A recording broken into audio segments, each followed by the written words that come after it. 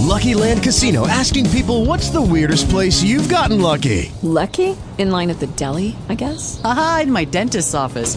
More than once, actually. Do I have to say? Yes, you do. In the car before my kids' PTA meeting. Really? Yes. Excuse me, what's the weirdest place you've gotten lucky? I never win and tell. Well, there you have it. You can get lucky anywhere, playing at LuckyLandSlots.com. Play for free right now. Are you feeling lucky? No purchase necessary. Void where prohibited by law. 18 plus. Terms and conditions apply. See website for details.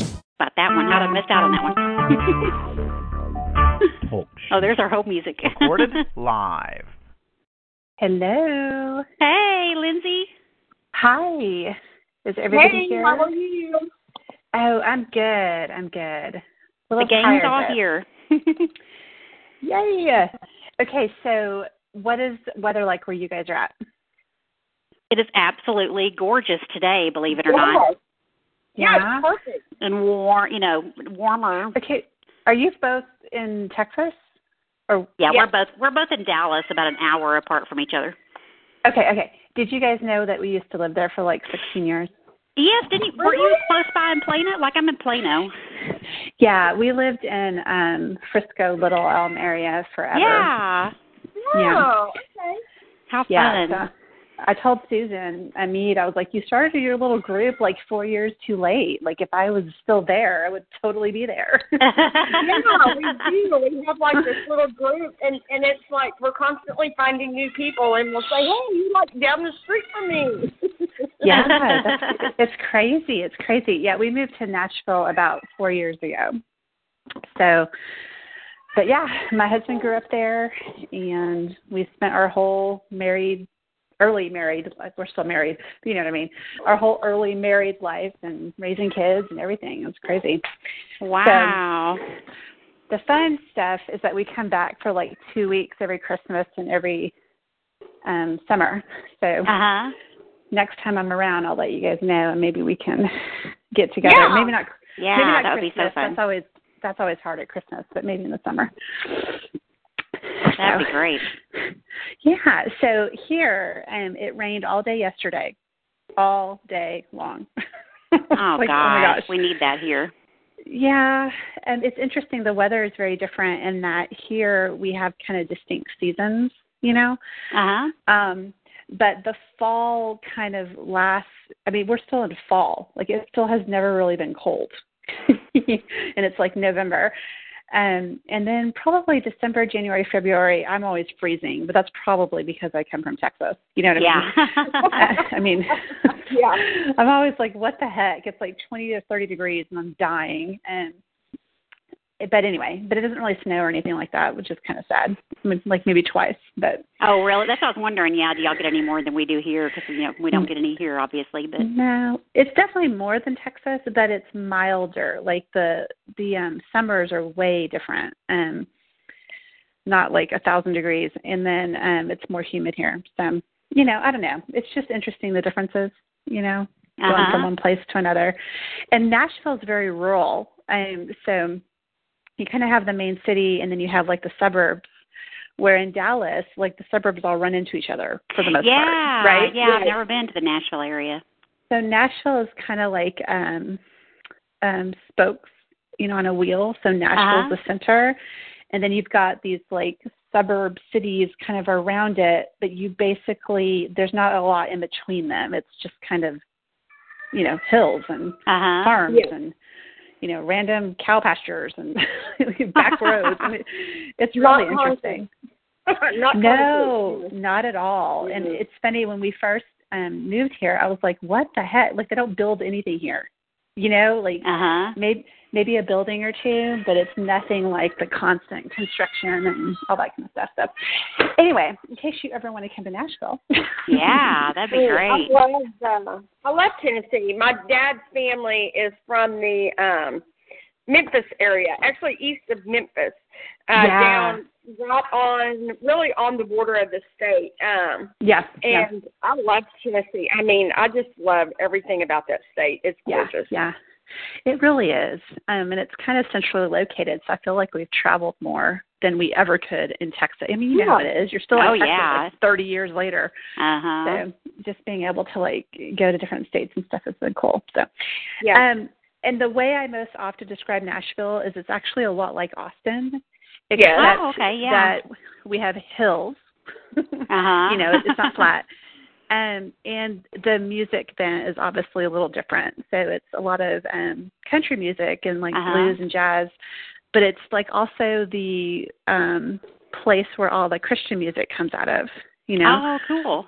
Yeah, so it's really cool. It's a really cool environment and all that. So now that y'all know everything you ever wanted to know about Nashville. I know, it's like, right? when can we come visit? You can visit. Yeah, we need a road trip. Yeah, it is beautiful. I mean, we miss family. All of our family is in Texas, but for the most part, I don't know. I guess in case y'all haven't known by your interactions with me, I can get kind of cluttered. Like my head can get really full, you know. And I love. Sorry, but it's true. I love like being out here where it kind of feels like I'm in the country a little bit, like without all the traffic, without all the. You know what I'm saying? But like where we built our house is actually in between two of those suburbs. So that means I can go 7 minutes one way or 7 minutes the other way and be in the middle of all the, you know, retail and stuff. But we are literally surrounded by like farms. So, oh, how nice. You know, in a neighborhood, but when you sit on my porch, you can hear cows and coyotes and all sorts of random stuff. It's awesome. Yeah, I love that. I'm in Dallas in Roy City, so we don't as much, but we're still on the fringe. And we were coming home from church a couple of Sundays ago when it was raining, and we started laughing because my husband looks at me just like very casually, and he's like, oh, the cows are out, and they're like walking up and down the street and people's yards and stuff like that. And we just started laughing. It's because it's like, you know, we didn't think anything about it because we see them all the time, but was just laughing that, you know, we live in and cows are really walking through the yard. So we love that experience of just not being so concreted in and everything. Yeah, so, and it's even more awkward when you literally live next to a cow farm, and it's not like we can't see it. There's like a tree line and like some other stuff. But the way our neighborhood is we're kind of in it's not like a valley, but we're kind of surrounded by hills. So everything echoes in our neighborhood. It's kind of funny. So everybody jokes around that we can hear the neighbors in the front of the neighborhood talking in the back of the neighborhood and vice versa. It's really weird, to be honest. Okay, so what's really awkward is like when the this is so gross. When the cows are like mating, you can hear it in the entire neighborhood. Like it's a hilarious neighborhood event because it's just ridiculous. Like you go outside and all you can hear are these cows like getting it on in the pasture. So it's super funny. So anyway. Okay, so let's talk about work stuff because I could talk about random stuff all day long.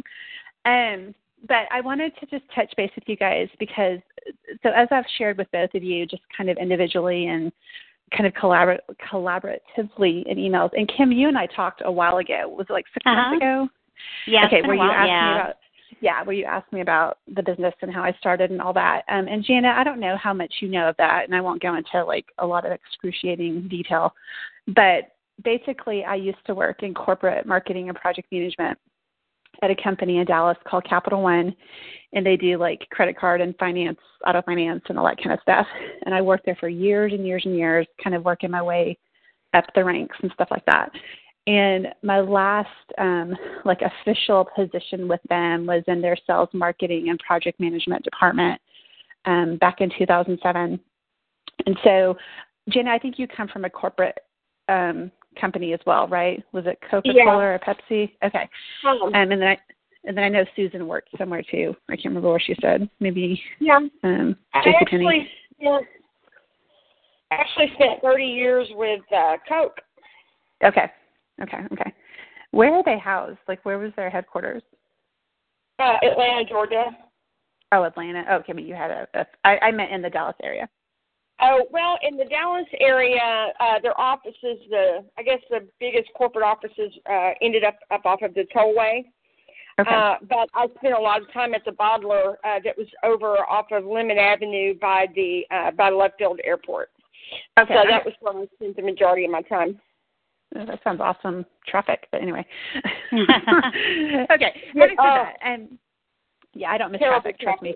Yeah. And I don't miss paying to sit in traffic. Like, what is up with the tollway? Seriously. I'm still offended by it 4 years later. Like, paying $80 a month to just sit there in traffic. But anyway, okay, so back to the work. So I came home about in 2007, and Jana, again, I don't know how much you know of this, but, like, my husband and I had a lot of struggles going on in our relationship and our marriage. And so I had a very high-profile career that was really just everything I was about because it was the only thing I felt I was good at, to be very honest. I didn't feel like much of a wife or mother or anything like that. And just a lot of really difficult stuff happened in our marriage that resulted in me needing to leave my job and come home.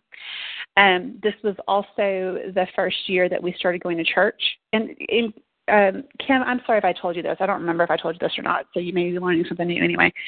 But I have no idea what I told you because it was like longer than 5 minutes ago. But anyway, I came home, okay? And so, like, my years home were very interesting in that my husband and I walked through a lot of recovery and restoration in our marriage, and we walked through salvation because we weren't saved when we first started going to church and all this horrible stuff happened, which is a blessing. It's amazing. But during that time, we were also going through a lot of turmoil financially. And, you know, we lived in kind of an affluent area. You know, we had a lot of money, a lot of possessions, all that jazz.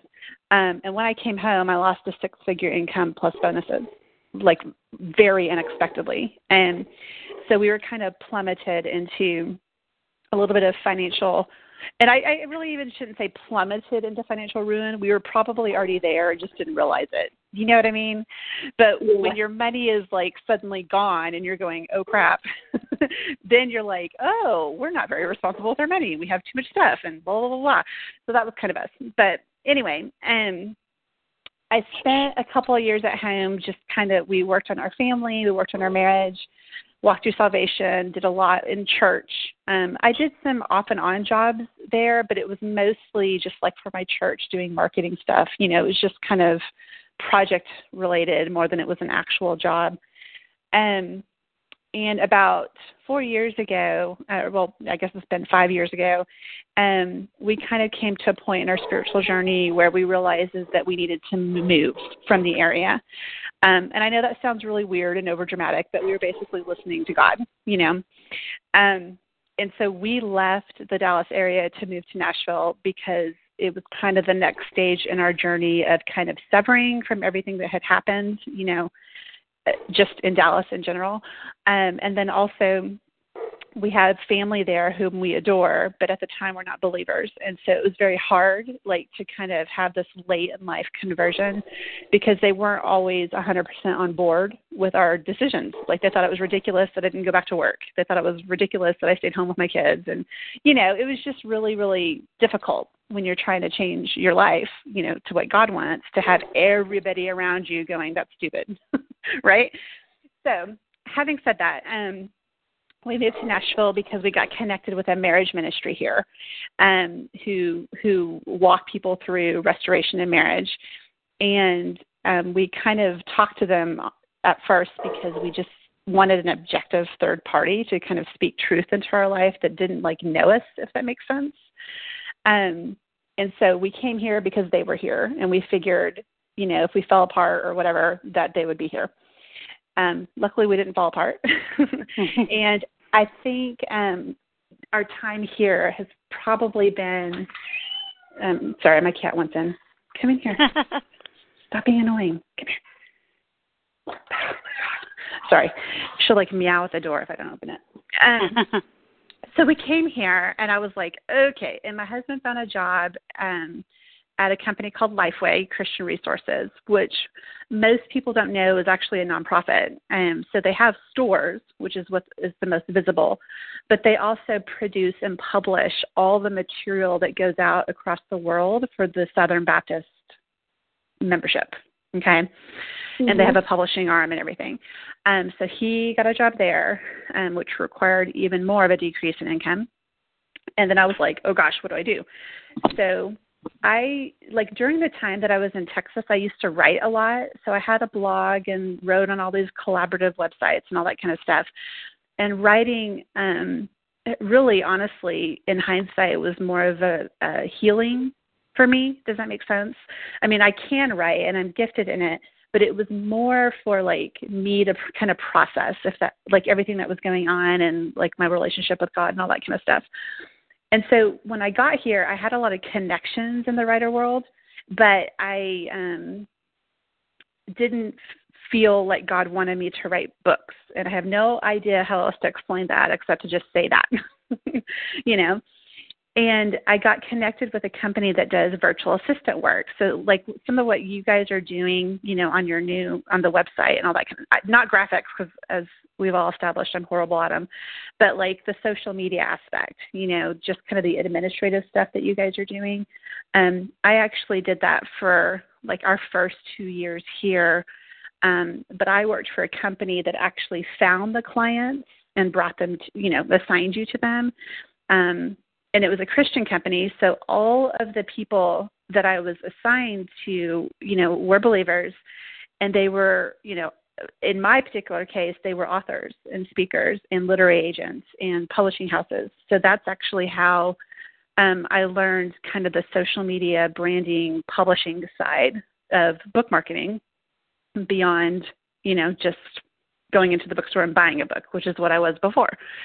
So having said all that, you know, I had a lot of just divine appointments where I really felt like God was pushing me more and more towards book marketing in general. And Kim, did I tell you the story about the bookstore yet? I don't remember. Yeah. I don't know if Jana's heard it.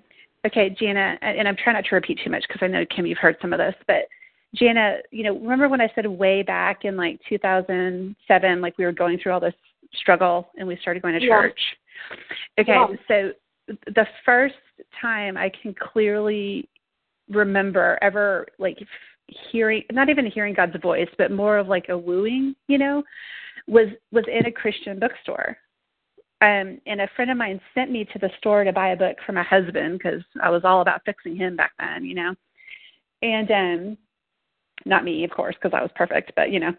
But I walked in, and I remember seeing this other book, like on an end cap, and I walked over, and I picked it up and flipped it open, and it opened to a chapter that I actually have this book on my bookshelf, and it still freaks me out every time I reread that passage. But it described me perfectly, just who I was, and not even who I was, right, but like what I struggled with, you know, what I was scared of and what I was afraid of and how worthless I felt, you know, and unloved and all that kind of jazz. And then the next paragraph kind of described the sin I was in, for real, which was also freaky. And then, like at the very bottom, it said, you know, all you need to do is surrender to Jesus. And I often joke around that I ran out of the store screaming hallelujah, but that's not what happened. I kind of ran and freaked out for 6 months and did what I was not supposed to do anyway. But I remember it so many years later, you know, of standing in that bookstore and like suddenly being aware of my need for Christ. You know what I mean? And so it's really, really neat for me, like, to come full circle so many years later, you know, and I've just given you highlights. I could bore you to death with story after story after story of just divine appointments and ways God's spoken to me to get me to this point. And what I get to do is stand here with these books, and it's not just about, and you guys will understand what I'm saying, but it's not just about promoting the books to our peers and networks in our little Christian bubble, right? It's, are we getting those messages into the hands of the people that actually need them, that need the life change, that need Jesus, right? Mm-hmm. So it's really cool for me personally, and just kind of the redemptive nature of my story and my testimony, that this is what I get to do. You know? Mm-hmm. So that's kind of the story of how I got here. And I love what I'm doing, right? But I'm not, I'm sorry, what? I was like, yeah, I totally get it. I mean, I love what we've been able to work into, you know, to get in here for me personally too. So, yeah. Yeah, it's awesome. It's awesome. And the thing is I'm not the most organized person at all. So running my own business, and I think I shared some of this with you too, Kim, has been probably the most stretching thing I've ever had to do in my life, outside of just trusting God for provision. Because, like, I'm human. I miss walking into work and getting handed a paycheck every 2 weeks. That was awesome. But now it's a total different scenario, where it's really having to kind of do your best at the job, at the projects that come your way, and, just build relationships and all that kind of stuff to build clients. And it's a little bit, it requires a lot of trust, as you both know. And then in my particular case, I have gotten to the point where I've never really had to worry about clients, which has been a blessing, and which I kind of giggle at personally because I'm just not organized. Like, it's hilarious to me that people keep finding me, right? Because I don't market like myself, right? It's like, it's all like word of mouth or whatever. But on the other hand, I'm getting to the point where I really need to make changes in the business itself, because I'm also one person, and so I don't know how many clients you guys have been working with at a time, or I know you're kind of just starting out together and all that kind of stuff. But I'm kind of getting to the point where I'm taking a look at all that I'm doing for these clients, which, just so you know, the only really visible part of it is the book launch, right? But there's actually like months of work that go into it behind the scenes before the book launch, and then there's months of work that go into it after. So I'm not just like helping them release a book. A lot of times we talk about incorporating that message into their ministry as a whole, and sometimes looking at the ministry itself and making sure the branding and the marketing and all that kind of stuff is clear and concise, and that they're attracting the right readers. So it's a lot of work. So most of my projects are a minimum of 6-month relationships. And this past year, I can't even remember how many people I've worked with. That should tell you something. Book launches themselves, I've probably did like 15 or 20 of them, I think, in 1 year, which is a lot. Which is probably the understatement of the year, given that you just did one. Jana, you just did Linda's, didn't you? You did Linda's and what's her name? We did. Yeah, we did Linda's and Karen's at the same time. How was that? Well, I'm joking because I know how it is. Yeah, it ended up working for us because we didn't do Hoodwink completely on our own, and the involvement with Linda was probably less than. Yes. Well, it was less than what we did with Hoodwink too. So it probably wasn't ideal, definitely.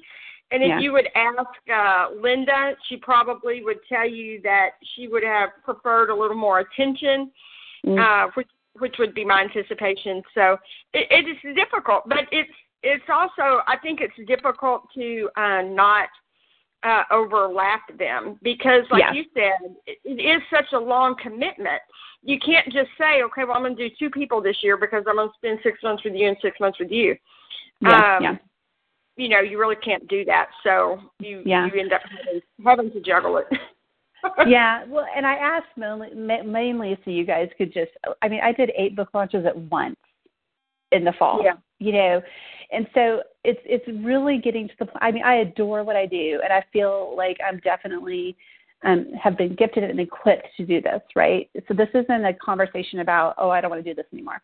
It's more about I'm trying to figure out how I can outsource some of this, to kind of make the process better for the clients in general.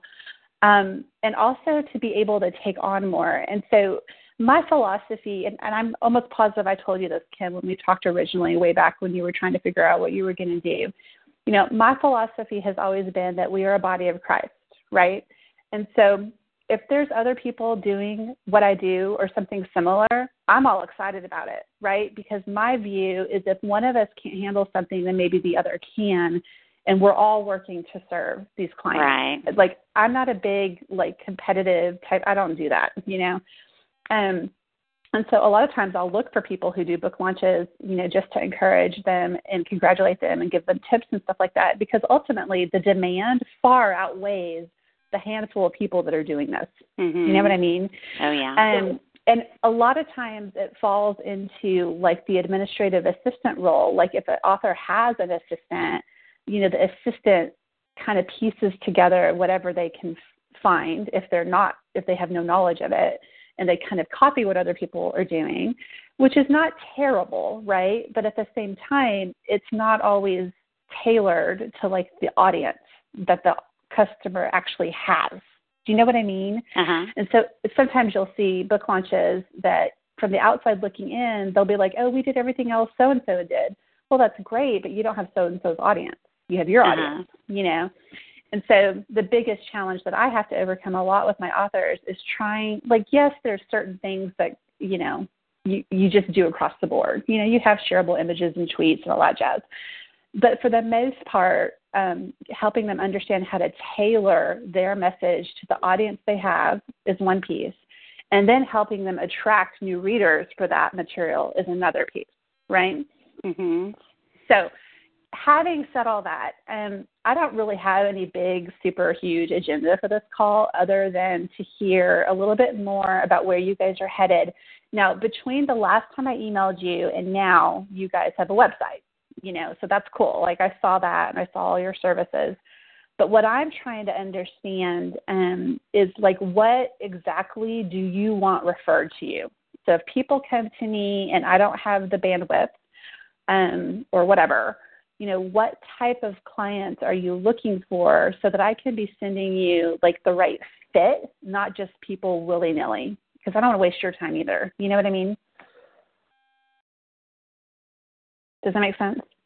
Yeah, I was just trying to think through that. Gosh, I don't know. I'm going to let Jan answer that. Well, just kind of a couple of the points that you brought up. We've been very blessed also that we have not marketed ourselves either. Mm-hmm. We kind of did some personal marketing, if you will. I know Kim did. I'll back that up and say Kim did some personal marketing to expand her relationships with some authors. For me, the request literally came to me. I had participated on some book launch teams, and Joanna Weaver contacted me directly to help her with her launch. So I kind of fell into it, if you will. And so, you know, you mentioned we got a website. Yeah, after we did this, you know, started doing this, in May, we kind of come to the conclusion, looks like it's going to stick, so maybe we need to get some information out there. And marketing ourselves is something that basically is on our to-do list. I mean, we need to figure out what we're going to do and how we're going to do that. And I know you're kind of going through that process right now, too. Yeah. So a lot of similarities. Maybe the timelines are different and our clients are different, but a lot of similarities about how we came into it and kind of where we're at with it. You know, now who are our clients? You know, at this point, what I feel like has been a huge blessing for us is being able to connect on a heart level with our clients and their message. And that was one of the things Kim and I talked about at the very beginning, was like, if someone comes and says, I hear y'all do book launches, and Karen Eman had a bestseller, so I want to have a bestseller. Can you get me a bestseller? You know, then our response would be like, that's not us. If that's your goal, then that's really not us, because we want your message to have the reach, but it's about the message. It's not necessarily about the accolades or the number of books you sell, which is really very contradictory, because I understand that really should be our goal. That's why someone is hiring us, is for people to know about their book. So, so we do want that message to be known, but it isn't about just anybody. It's really about being able to make the heart connection and being able to support their message and their ministry, not just help them sell this one book. What we would love to be able to do is be able to create a relationship with somebody that continues through their ministry. So, meaning it may be they may have a book, so we help them launch their book. But then we don't end the relationship there. We continue to help them with that message. So we help them develop the message beyond a book launch. So now you have a book and you've launched it. What are you going to do with your message? You still need to get your message to people. And what are some ways you can do that through community and through your blogging and all of that type of stuff. So it really becomes a bucket of a lot of different types of support. Now, what we put on our webpage are things that we think fit that criteria. But for us, it's ever growing and ever learning. We like to be able to tailor something to somebody specifically. So that has been, I wouldn't say a challenge, but it is a growth thing for us to be able to have a conversation with somebody and recognize their differences from the last client that we had, and how can we reach the same goal. I mean, the goal is always getting their message out. But everybody doesn't fit a cookie-cutter program. And so there are some layers of consistency and things that you just do, but then we really want to be able to say, recognize that person's gifting and their strong suits and be able to work within them instead of telling somebody you have to have an online community if they really don't like the interaction piece, and not force them into something they're not comfortable with. So it's really hard to say, I guess it's really hard to take a specific service and say, if somebody wants this service, send them to us. All of that to kind of get to that point. But it has really been a blessing that everyone who has made their way to us, we've been able to make this heart connection with. And I think that's just God pairing up absolutely, people to work together. So that's really, I think, an important piece. Now, I know that I've done graphics for you and really haven't had any interaction with the clients, and I'm okay with doing that too. I'm not saying everybody's got to get warm and fuzzy and we're going to be friends and that type of stuff. But even to that extent, I would like to be able to at least believe in the message, if you understand, if that makes sense. Absolutely. So there are pieces, I know for myself, and I'll let Kim kind of comment to what, she personally would like to do. But there definitely are things that I don't mind. I mean, I enjoy doing that. Honestly, sometimes that's a little bit easier because I really only have to worry about just putting the graphics together and giving them to you. Right. So it doesn't take as much of my heart involvement necessarily, not meaning I give them a lesser product. I know. But, yeah. So anything graphic related, really what you've been doing with me personally is fine with me, for that to continue, for us to do that. I think the pricing needs to go up a little bit just based on my personal feedback from people. I totally agree with that, by the way. And that's one of our hardest things, honestly, is just, we want to work with somebody, and everybody keeps telling us, no. I mean, you make sure you get compensated for your time. You put so much effort in. I mean, you've heard all this stuff, I'm sure, for you too. Yeah. And that's really challenging for us. So, I mean, at least this far. Once we kind of get a paycheck from somebody, then we're like, hey, that's nice. Yeah. So, administratively, I will admit that I basically am you. That's not my strong suit.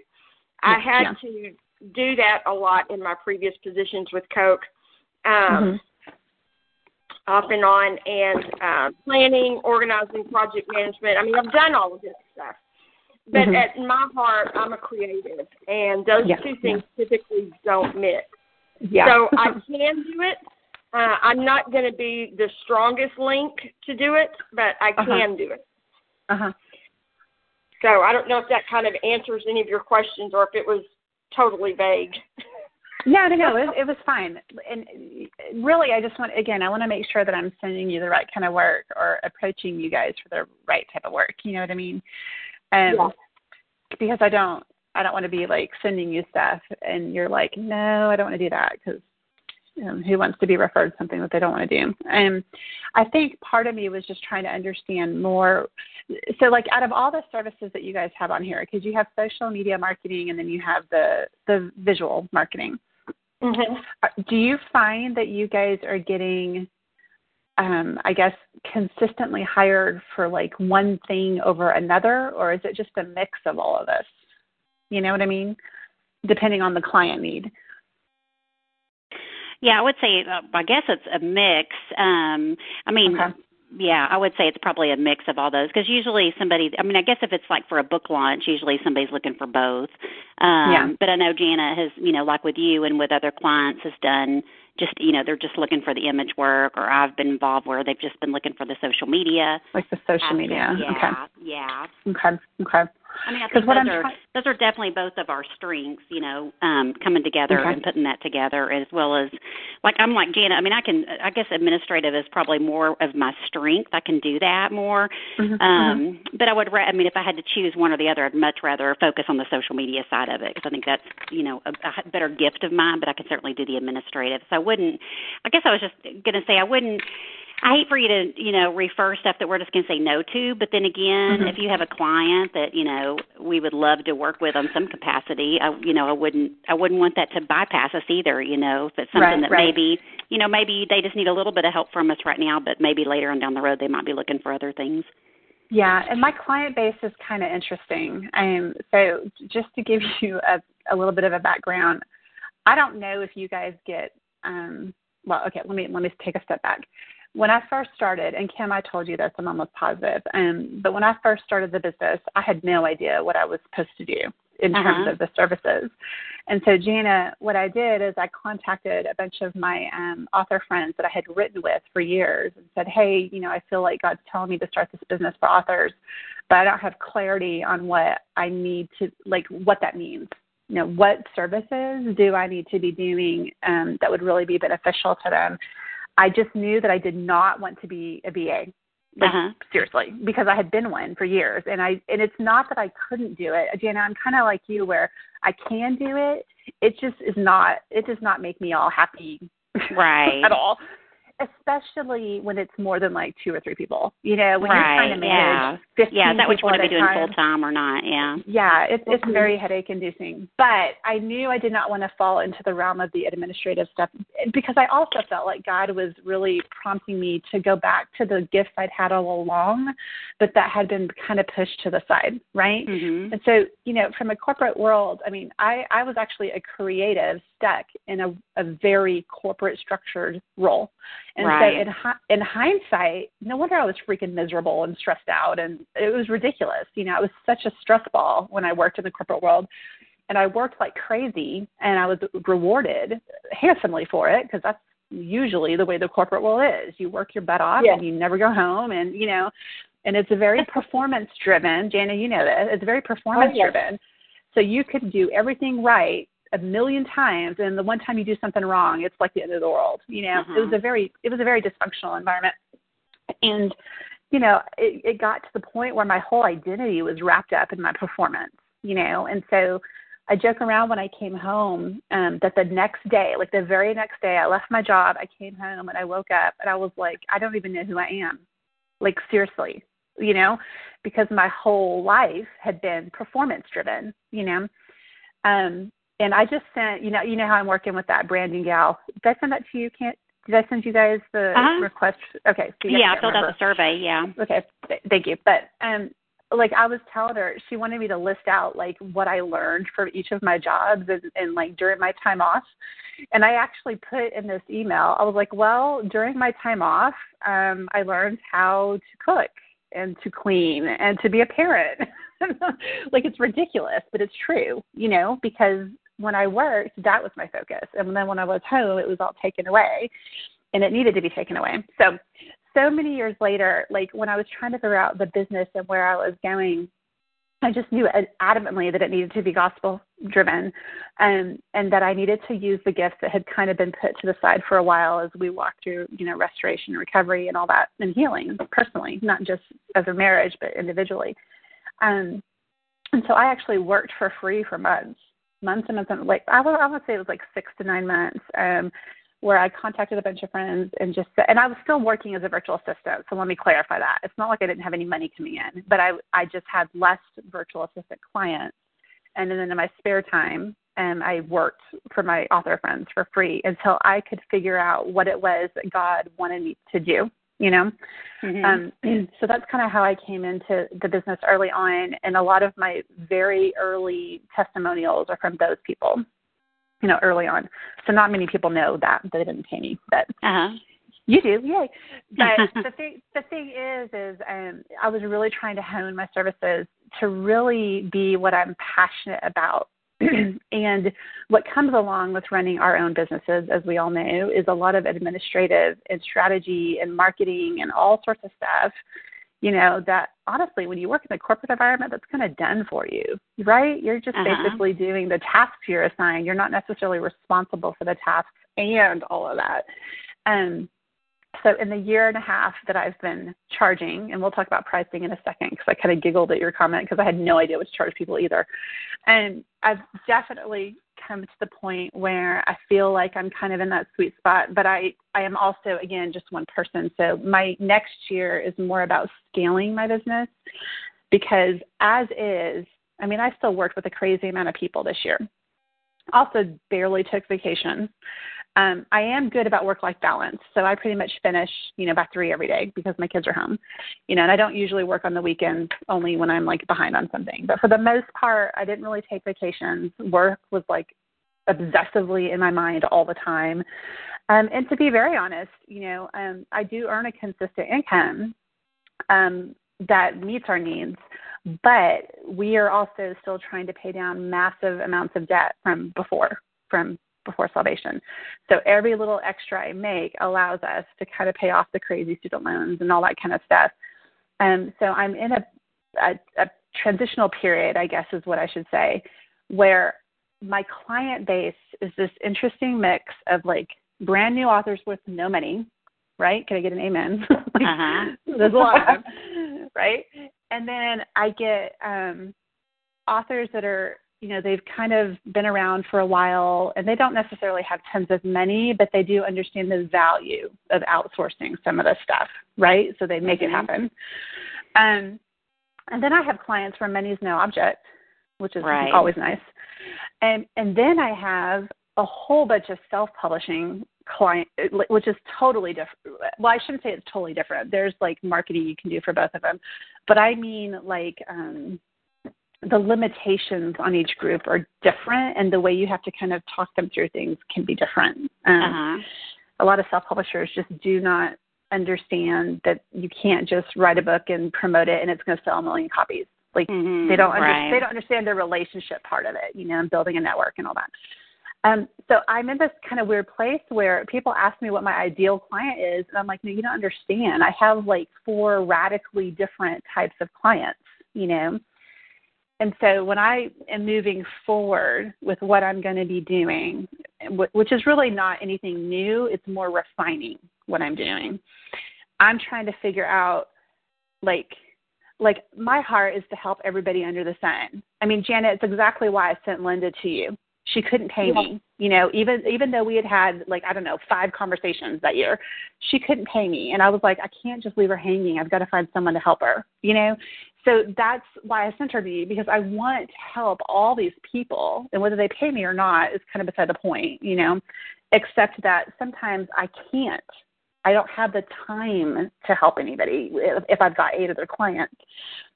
So what I'm trying to do is be really strategic about the service packages I offer, and really they're going to be tied to different types of clients. Does that make sense? Versus a holistic service, like basically I'll have probably 3 or 4 offerings that are really geared towards those different types of people, if that makes any sense at all. And I'm still trying to work it out, so I can't really explain it to you very well. But I'm trying to be scalable in my business, and I'm trying to be able to offer free resources. But I'm also, frankly, trying to make enough money where I don't have to constantly chase after clients. So if I have a set amount of money, then I can pour in a lot of that extra money into helping people for free if I need to.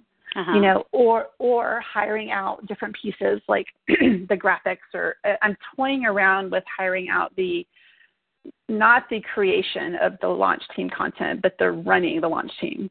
You know what I mean? Like the admin part. I'm kind of toying around with that, but I think I figured out something else to do where that won't have to happen. But anyway, I'm trying to figure this out, but I'm also trying to find resources that if for some reason someone still comes to my website and flips out over a $500 price tag, that I'll have, and that's like the minimum I charge, by the way, is $500, depending on what's going on. If they can't do that, then I want to have resources available, like on my website. You know, I'm not going to say if you can't afford me, go here. Right. But I am going to say, you know, here are recommended resources, people I've worked with that I trust, you know, that can help you with X, Y, or Z. So it's twofold. You know, I think that having you all available there, you know, as a recommended resource will hopefully drive some traffic your way. But also, you know, I want to be cognizant of like your timelines and schedules and all that. Like, Jana, did I email you about, I can't remember if I emailed you today. I just heard back from that other publisher, the book I just emailed you about. So in that particular case, like Kim, I got a last minute contract last week for a book launch in January. And I reached out to Jana for the images to see if she even had any availability. But it was last minute, and the whole time I was like, okay, I feel awful because you know, it's not like you can just snap your finger. I mean, maybe Jana can. I don't know. I can't. But just snap your fingers and magical, gorgeous images appear. Right. You know? But it takes time. You know, so if I can understand a little bit of your process and lead time that you need, then I'll know when it's appropriate for me to reach out or not. You know, so that'll just help me. And I think, Kim, where you come into play is honestly. Everything that you said, Jana, about the book launches, I actually do in my book launches, which is kind of what I was talking about the 6-month relationship. And I do have calls afterwards where we talk about ongoing promotion, but my calls with them after are not me doing it. Okay, so it's me helping them come up with a strategy, and then they have to implement it. And so I can definitely see where you guys might fit in, because I know, for example, you guys are doing the book study for Sue Detweiler. That's a perfect example, you know, of being able to go, hey, do the study. Here's what you can say. Here's what you can do. Here's the resources you need. Here's how you do it. Oh, and if you need help, go hire Kim or, you know, Jana. You know, that's what I want to be able to do, because I want to be very narrowly focused on kind of the message of that book, how they can integrate it in their ministry, how we can get the book released. And again, the branding work I do with them is very high level, just so you know. Like, I know you have on here marketing goals and social media strategy. I talk about that with them in like one phone call, like, you know, and we kind of lay out, I give them suggestions and tweaks based on what they're already doing, but I don't create like social media strategies for their ministry or anything like that. I just kind of go through it as it relates to the book and ways they can draw in readers. And so I think, like, in those areas, you guys could definitely be of benefit to some of my clients after the fact, you know, or before the fact. So anyway, all to say, I'm just really just trying to understand a little bit more about what you do. I did not know how much you guys did for the book launches themselves, because I get the feeling, first of all, we have very similar mindsets. I laughed at one of your emails where one of you asked me if I track anything, and I was like, ha! I can't remember which one of you said that, but I was like, yeah, no, I don't do that. But it's also been something that I'm kind of like, okay, because one of my biggest clients right now that falls into the money no object are the publishers. That is the first thing they ask, is what are your results? And I'm like, oh my God.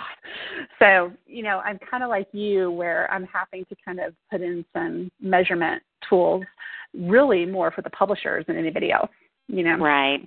But my heart is more about the message, just like you guys. So anyway, having said that, appealing to different types of audiences and understanding what's important to them has been interesting, because it's different depending on who you're working with. Right, yes. Anyway. Well, and I would say just, I mean, honestly, we're probably not far enough down the road like you are to be able to say this is the only thing, we want to focus on, or this is the main thing we want to focus on. But I think if anybody, is looking for, someone to run their launch team and you're not able to do it, I would definitely say point them our direction, because Jana certainly has experience with the whole enchilada, and I've been on, 20, 25 launch teams, so I've seen a lot of how it goes and doesn't go. Right. And so that's why I would definitely say, recommend more than just social media and the images. I mean, we would just love to do that, and that's what we're, talking to some other people about, and, just trying to figure out, it may be that there's pieces in that, like with you, that they're not our favorite pieces, and we may have to outsource them, but we would still, want to make sure they're taken care of for the author, just like you do. Okay. Right. And we also, I guess one of the things that we decided on, although we really haven't set any parameters attached to it, is that we don't want to focus just on book launches. We really would love to be able to build a relationship with somebody, but we understand that everybody's not going to be in that boat, and they may come just for a specific service. But to your point about Sue, we are really focused on looking for creative ways to help authors and bloggers maximize their message and their content. And so that may be in the form of a book study or a Bible study or online or videos, or, I think the options are unlimited, and we really haven't even defined what many of them are, because as we deal with individuals, we, again, going back to we assess what their strengths are, and then how can we play off of this. And one of the things that Kim brought to the table for us to focus on, which I think is genius, is refocusing on existing material and being able to fill the gap with an author while they're actually in their book writing process. Because during those months, or those 2 months, or however much time they spend with it, we recognize that it's very difficult, and we've seen this happen to authors, that they build up their platform, they do everything, they're ready for it, and then they get their deal and they go to write their book, and it's kind of like, where are they? And they lose a lot of the momentum that they've picked up. So we recognize that as a gap. Now, it doesn't happen to everybody, but we see that as a gap, and so that's something to us that we think that's a service that we could provide. Like repurposing the content? Is that what you mean? Like the older content? Yeah, refreshing it. Yeah, and so it's kind of, if we can begin with an author in the early stages, instead of just responding to a specific need, I need to launch my book, if we can begin with an author in the early stages, then there's other services that we can provide them too. Are we talking about coaching through the process? Well, we really haven't gotten there yet. I mean, neither one of us have written a book. It'd be kind of hard for us to coach somebody through the process. But there's other things that we can help them do. So we've really just kind of, as we've spoken to different people, or have kind of walking paths, even with friends, with different people, we're kind of looking and scanning the horizon to see where some of the gaps are and what could fill these gaps. So I think the list we've put together on our website really is just kind of, it's generic with all the buzzwords to say, I don't think it really represents what it is that we do or what we can do. And that's going to be part of our marketing challenge as we go forward. But we have a lot of these ideas. We put them down on paper, and then we're in the process really this next year, I think will be a huge proving ground for us in this area, aside from a book launch, to really develop these other services and be able to, for someone to come to us and see that they can get more than a book launch. And to your point, if they're working with their coach or with you, and you're helping them through this other process, and you're in at the beginning, then these may be some options also for you to say, hey, we're going to work on this, but like with Sue, maybe with her book study, to be able to say, here's something that this team can work with you to help fill in the gap or to take this to the next step. We've launched your book. We still want to keep it active out there. Consider doing this. And exactly like you said, go to Kim and Jana because they've executed this. And so for me, the creativity extends beyond just doing an image. Yes, absolutely. That's creativity for me, too, is to do something different because I think that's really where we can meet a need. Now, there is something to be said for standardization, and I love some of your basic ideas about if someone can't afford to hire us to do it, we can have a package or something that kind of helps walk them through the process that's really based on just standardization. Here's your basic steps you would want to do. But the benefit in hiring somebody like yourself or like us is that not only do we actually do the work and save them the time of doing it, but they're purchasing the creativity that comes from us in doing the work. So can other people make graphics? Yes. Can other people write tweets and verbiage for the social media shares? Yes, they can. It's not an exclusive skill, but I haven't seen very many people that can tweet like Kim does. I mean, it's a gift. I wrote a guest blog for somebody last night, and they gave me an 800-word limit, and I was so excited because I came in like at 782. I mean, it's not my, not my skill.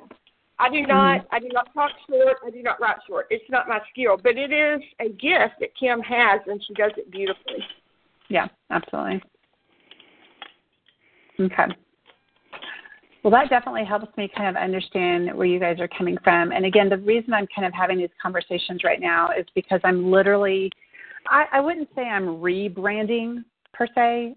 It's more that when you guys are going to laugh at me because I always love talking to other like entrepreneurs because I think sometimes from the outside looking in, people think we have everything together, you know? Right. and then you talk to us and like you guys know, I'm probably the biggest dork on the face of the earth and I'm not the most organized person.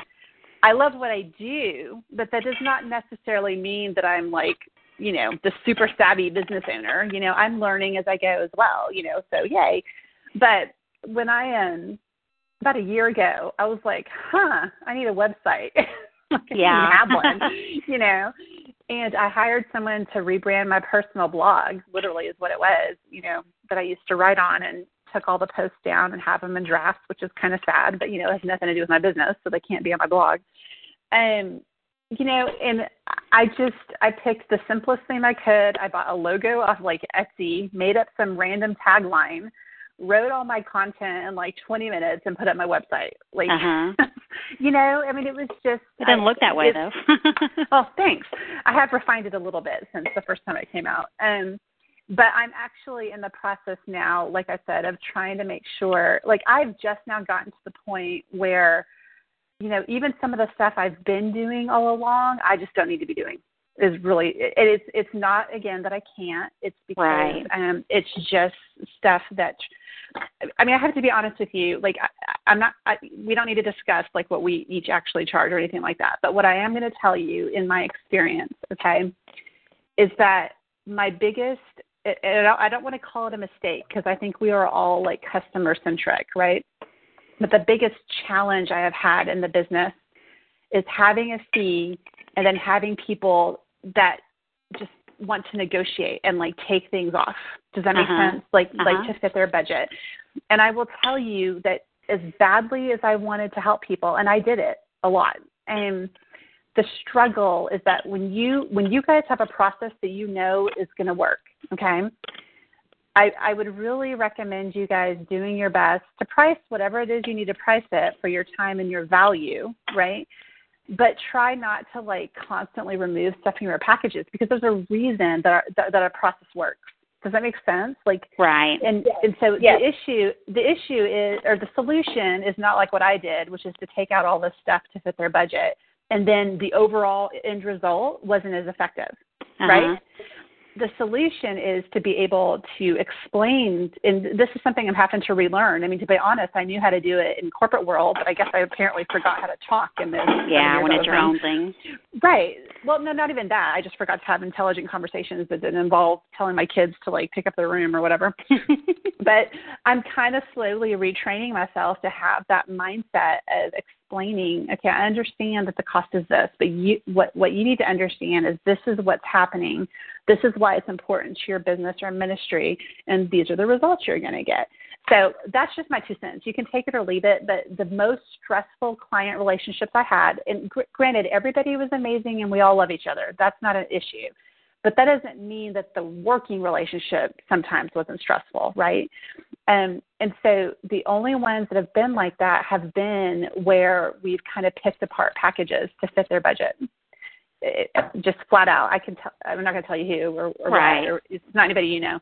But my point is, you know, the hardest part about running a business is like this is your fee and this is what it covers, you know. And maybe having the low cost or free offers be something you do like on blogging, you know, or social media or something like that versus, you know, negotiating the services, because in the end it impacts your results. And to be honest, you may not have this problem, but for me, I usually wind up doing it anyway. Like seriously, because I don't want them to like be, you know, at a disadvantage, but then that means that I'm working way more hours. Do you see what I mean? Oh, yeah, absolutely. Yeah. So anyway, I know it's hard with the packaging and the pricing, and you've got to, like, price appropriately for the people that are coming to you. Do you know what I mean? Yes. But it's part of my challenge is I'm still getting people that I got when I first started, but I'm also getting people that don't blink at the price. So I've got to figure out a happy medium. And so my solution is to charge what I charge, because I want to work with fewer people, so I'm more effective, and then find ways to kind of point them to other resources. So that's my solution, right? If I can't help someone for, you know, $500 for a 6-month campaign, not that I'm saying you're doing that, I'm just making it up and giving it an example. You know, then I want to be able to send them to someone who I know can do that, you know, who will serve them well. And does that make sense? Oh, absolutely. And we would love to know the same thing. Just, I mean, what other resources you know about as we come across people, you know, that even if it is stuff we do, maybe it's just not the right fit, and you just know that somebody else needs to be doing the work for them.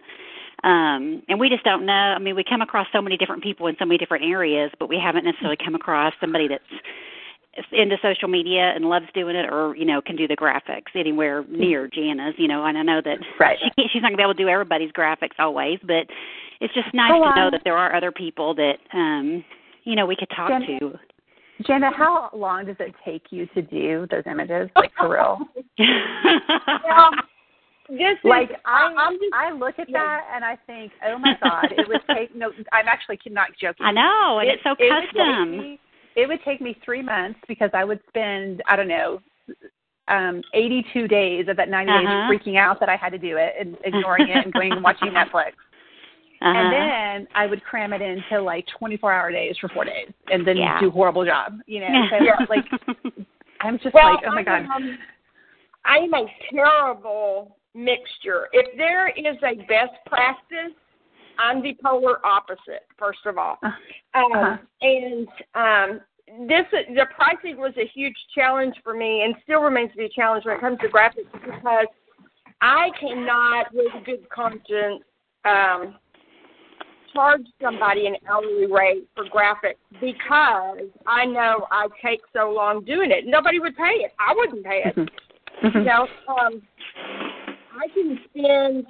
I was laughing about this last night, Kim, after we were talking about images and Shutterstock, and I could literally sit here and be so absorbed that 2.5 hours have passed, and I don't even notice it, because I'm just looking for images for somebody, just to find, you know, the right ones to use, and then, you know, then it becomes.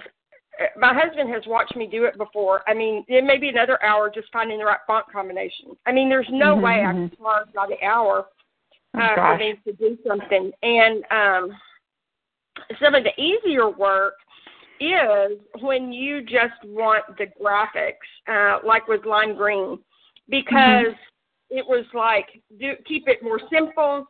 I kind of set my own personal parameters for what I was looking for, and then, you know, played with it and was able to put everything together at one time.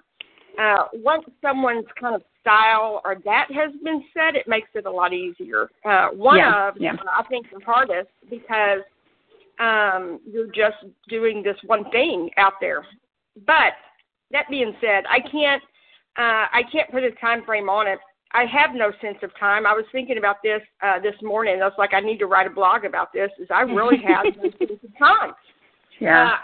I don't run on a calendar, and I don't run on a watch, and I know that's very annoying to people who do. I had somebody ask me for a Facebook header, and it's like every 3 hours I get this email. It's like, any update? Any update? And I'm like, oh my gosh. Okay, this person is not getting another image. We're just not a good fit. We're just not a good fit. Yeah. But anyway, all that being said, I love doing it, though. And when I was jailed into corporate America, I found, I would actively search for ways that I could express that creativity. And working with Cope, it gave me a lot of options to do that, even though it might have never been an official title that I held. I was able to do a lot of graphic design with them, which was really fun. So to me, it's a creative outlet, and I would sit here for hours and do it if nobody paid me. Right. Honestly. Yeah. That's cool. And it's very difficult for me to monetize it because, again, coming from corporate America, everything is hourly, and it's everything you said. It's progress-driven, and the more you do, the more successful you are, the more you get paid, and they paid me really well. And this is a whole different idea. So, I do something and charge somebody, and Kim goes, you got to charge more than that. What you do is worth more than that. And but there's a reality that I try to overlay with it, that it's really only worth what somebody's willing to pay for it. So it really doesn't matter if it took me 4 hours to birth that beautiful picture for them. If they've only got a $5 budget, they're not going to pay me for, that work. So I have to be reasonable with how much time I spend and then what I'm charging also. Yeah. But I do feel like that there is a compromise for that what I'm doing, like those basic packages, like for you, needs to be up closer to that $250 range, or maybe even more. If y'all came back and said, look, anybody else would charge $500 to do this, then that would tell me that I probably do need to up it. But without that feedback from the market, I don't know, because I'm swimming in a whole new pool from what I have been. And what's hard about that particular comment is oftentimes the publishers will have interns that do these images, and when I usually look for someone to hire out, it's because the publisher doesn't have anybody on staff to help at that particular moment, or that didn't even occur to them to do them. Like that book I sent you, when I asked the author about it, she asked them, and they're like, oh, yeah, we'll give you images sometime in January, and her book's coming out January 19th. What? But then also, like with the self-publishing people, they don't, I'm not trying to be unkind, but a lot of them do not have a concept of branding. You know what I mean? And so they just, throw together whatever and don't really understand kind of the importance of it. So all to say, it's one of those things where people don't want to pay for images, but they don't understand how long it takes. And then what you're also competing with is stuff like Canva, which I don't know if you're familiar with that. Yeah. I use it because I can't do images worth anything. Right. Which is basically a free service. And I probably mess around with the templates more than most people just to kind of try to make it look different, but most people don't, they don't see the value in it, which is actually kind of a shame because we're all very visually driven, So anyway, I think for sure the pricing that you quoted me for that book was dead on. The publisher would not have blinked an eye at paying it, except that I found out today that they already had an intern working on it. They just didn't know about it. So that should tell you about working with publishers. Like, seriously. Sometimes they don't even know what the person next to them is doing. So it's kind of interesting sometimes. But having said that, if your request is coming from someone, like a lot of the way I handle my fees, by the way, is I often will tell, especially if it's with a well-known publisher, you know, like Zondervan or HarperCollins. Well, Zondervan, HarperCollins, and Thomas Nelson are all kind of a big conglomeration right now, but they still operate separately, which is kind of weird. But anyway, if I have a publisher like that, and a client comes to me as a potential client, I have them ask the publisher to pay for me every time first. Uh-huh. So that's one way that I've gotten around the objection over pricing, is because the publishers pay it. The author doesn't even feel the impact, you know? Right. So I think, too, for you guys, not that you asked my advice, but I think that if you guys can figure out some packages, and I know I told you this, Kim, when we first talked, like if you can figure out packages that you could present that authors could turn around and ask their publishers to cover, you know, if they don't have resources available, that's definitely a client or a source of income that is not necessarily a random client finding you. And I think like 5 of my book launches this year were direct from the publishers. Okay. Like, you know, the author contacted me and I said, hey, ask your publisher. And they did. Or the publisher just contacted me because they were part of a book launch I ran. You know? So that's a real, like, if you guys can figure out a way to package in that way, because publishers are all about, like, proposals and knowing exactly what you're going to do and what their results are going to be. And for you, Kim, when I was talking to the VP of marketing at Thomas Nelson last week, I asked her what the biggest need was for their new authors. And she said, as an industry, in the Christian publishing industry, the publishers are starting to kind of see a little bit of, I don't know how to explain this. Like, you know how we have people that have really popular blogs, right? They have all these followers. Right. And so then the publishers go and turn the blog into a book, and then it doesn't sell, right? You know, that's happened a couple of times, you know, or then you have smaller, I don't mean smaller authors. I mean authors with smaller platforms that write books that do incredibly well, you know. Right. And so the publishing industry is trying to figure out, okay, what's the formula we could follow, which there really isn't one, but that's beside the point. And they're starting to understand that what really needs to happen is the second an author comes through their door, they need to be consistently trained on how to build their audience via social media. I mean, for real, you know. So those are the kind of services that, like, if you guys are into speaking at all, which I'm not, but I'm making myself do it, and, you know, you could offer training for that kind of stuff, you know, at retreats or conferences or whatever, and that's a great way to build your client base for sure. Yeah, I think that would be awesome. And that, I forget now what my question was. Maybe you already answered it, because that's what I wanted to ask you about, some of that, because that's what we're seeing, you know, with a lot of our blogging friends that go to She Speaks and, you know, get appointments with publishers, and they get turned down because they don't have a platform. But yet it's not like, okay, you don't have a platform, here's what you need to go do. It's just, you know, a platform, sorry, you know, and you know, they're just like, well, what do I do? And then some of these that, you know, I'm sure you get that they're ready for a book launch, and then they're going, okay, how do I get people to read this book, and how do I get a platform? And it's like, oh, you know, I wish that we could have talked about this a year ago, you know, whenever you were writing, and we could have been working on that. And I would love, like, that's just definitely a sweet spot of mine. I would love to get to work with people that much earlier and just help them out with those kind of ideas. Yeah. Hold on. Hold on just a second. My daughter just texted me. Sorry. Give me just a second. Sorry. She always has, like, crazy emergencies. Aww. Okay, her emergency today is that she doesn't have any money. No, that is an emergency. Not really.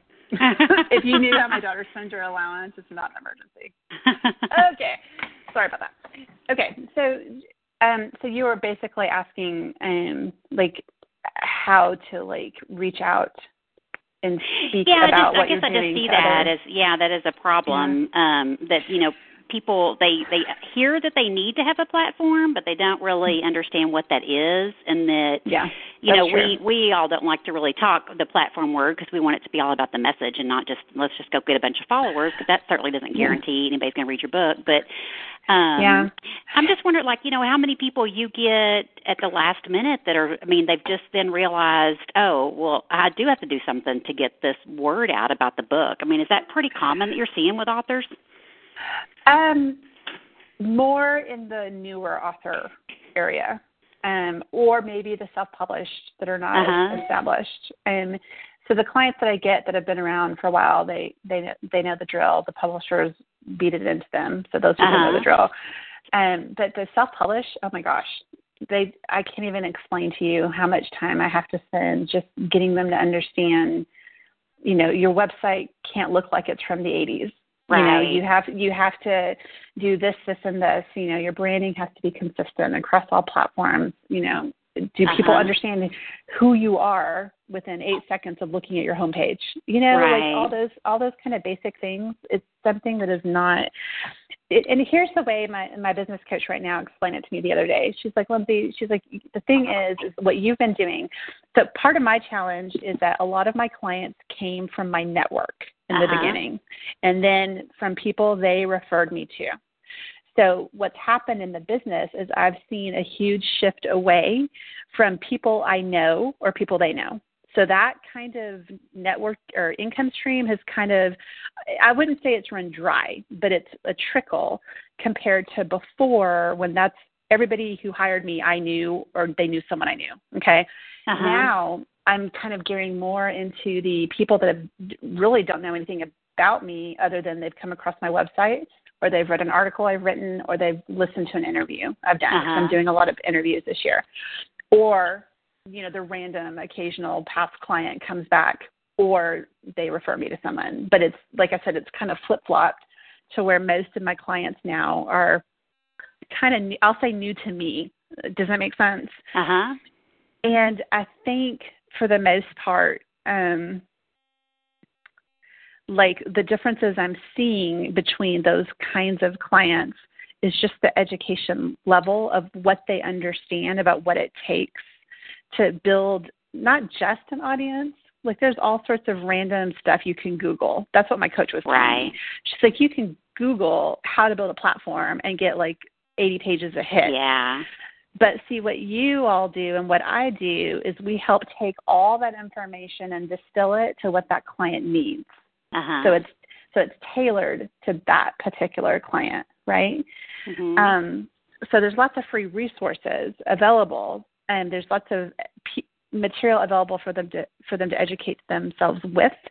But most people don't know how to take all this information and put it into a plan that applies to them and to the audience they have and to the message they have, and they don't know where to look to build a new audience, or to engage new readers. They just kind of, like I said, I call it the Christian bubble, where we're all kind of talking to each other about each other's work, and there's benefit in that. We promote each other's work. There's benefit in that. But if that's all we're ever doing, we're just kind of talking to ourselves.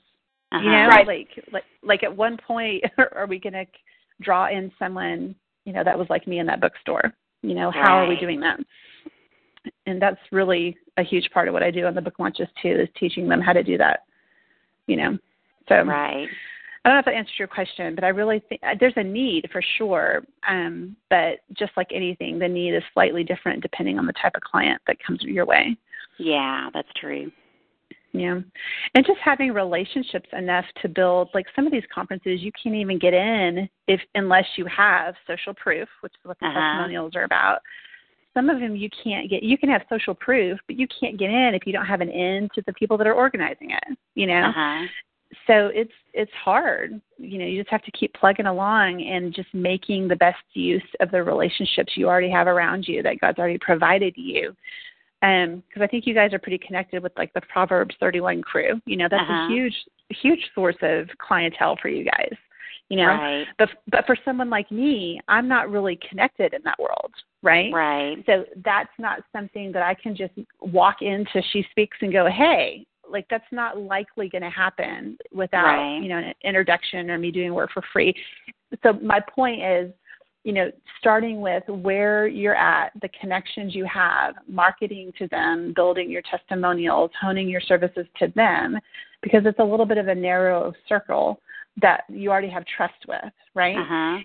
And you'll find that a lot of them will be a lot more honest with you in nicer ways, right? Like they'll be very like, I have a dear friend who's a former client, and what she's helping me do is fix my process.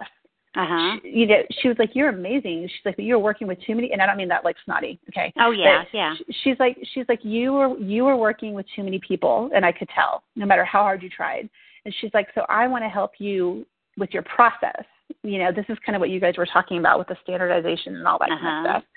And so she, after the fact, because she's a dear friend of mine, is helping me go through what I do, call by call, step by step, whatever, so that my future clients can, you know, have a clearer understanding. I mean, I was already explaining it to them, but like a clearer understanding, so that they left knowing what we did, knowing what we accomplished, you know?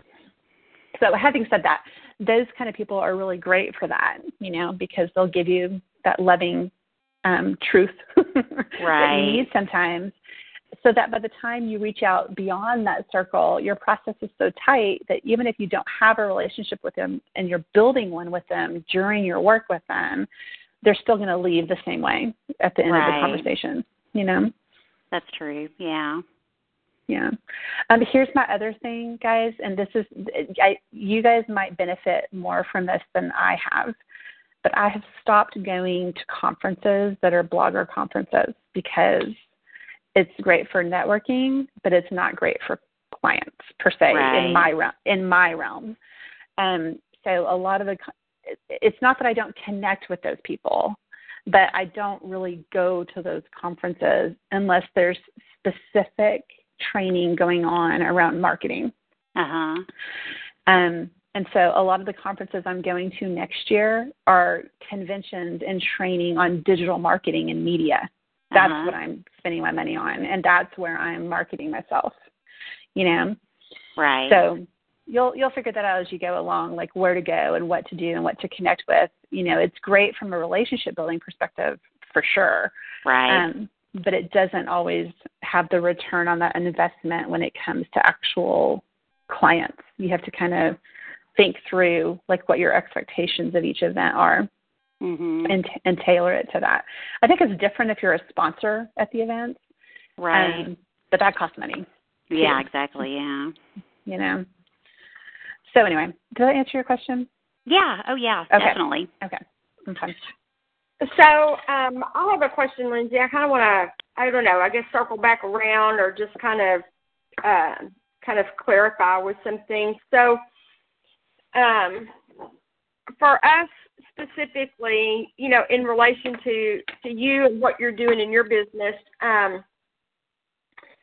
were you looking for us to be one of those referrals that you can send people to? Were you looking that maybe we could have the opportunity to partner up in something, or what were you kind of looking for next year? To be honest, I'm undecided right now. Okay, so I have two different ways I could go, and it's really going to boil down, and I'm just being very, very honest with you guys.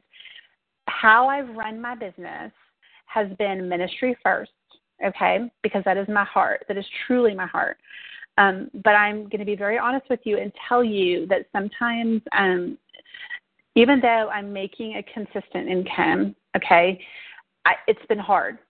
We've not always had the money we need and stuff like that because the income fluctuates, you know, seasonally. Like it's really a lot of work for me in the spring and a lot of work in the fall.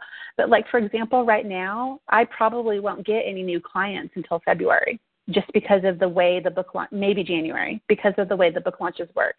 So I'm looking at 2 months with no income coming in. You see what I mean? Right. So I have to do a lot of planning around that, you know. So we have money in savings, and I'm not, you know, God always provides and all that. But I just meant, like, part of what I did with my business coach this past year is she walked me through kind of all these struggles I was having with charging appropriately, and having a process and all that kind of stuff. And I'm actually working with a different business coach this year, not because I didn't adore the other one. I loved her. But I actually specifically hired someone that is not Christian and not faith-based. And the reason I did that is because, I've had conversations with her where I've said, these are my non-negotiables, right? Like, I'm not going to work with people that are not Christian. Don't even go there. I'm not going to, put articles here, or here. Like, right. I have boundaries. But what I needed her to do is come in. This is Sherry, and she's a sweetheart. But I needed her to come look at my business objectively, because she represents an audience that I'm trying to help my authors reach. Okay? So part of what we're trying to figure out is, do I kind of continue as I've been going where I manage my launches, from beginning to end, and again, it's that 6-month kind of thing going on, and just hire out little pieces. Like, I've hired out research forever. So sometimes I have to do research for influencer lists, that they have to provide. So I've hired that out forever, because honestly, that makes me want to beat my head against a wall. But I do give the assistant very specific, like, I do the pre-work. I tell them the themes I want them to look for. I tell them, kind of like, obviously the blog has to have been posted on in the last 3 months, all those kind of stuff. And so I've always outsourced research. And I've been toying around with outsourcing, like I said, running the launch team itself, like posting the information and managing the team members and following up with them and all that kind of stuff. Because, Kim, I know you've been in a lot, and Jana, you've been in a lot, and it's all across the board how people do these things. My personal preference, Kim, because I know you've been in a bunch of mine, is I do not allow willy-nilly posting all over my book launch Facebook group, because I don't want to manage it. It's really the bottom line, and plus I really love you and appreciate you supporting our book launch, but I do not want to know about your cat on those flowers or whatever, So, and to be honest, it's not always well received by people on the team. Okay. Right. Were you on Sue's team, Kim? Yes. Okay.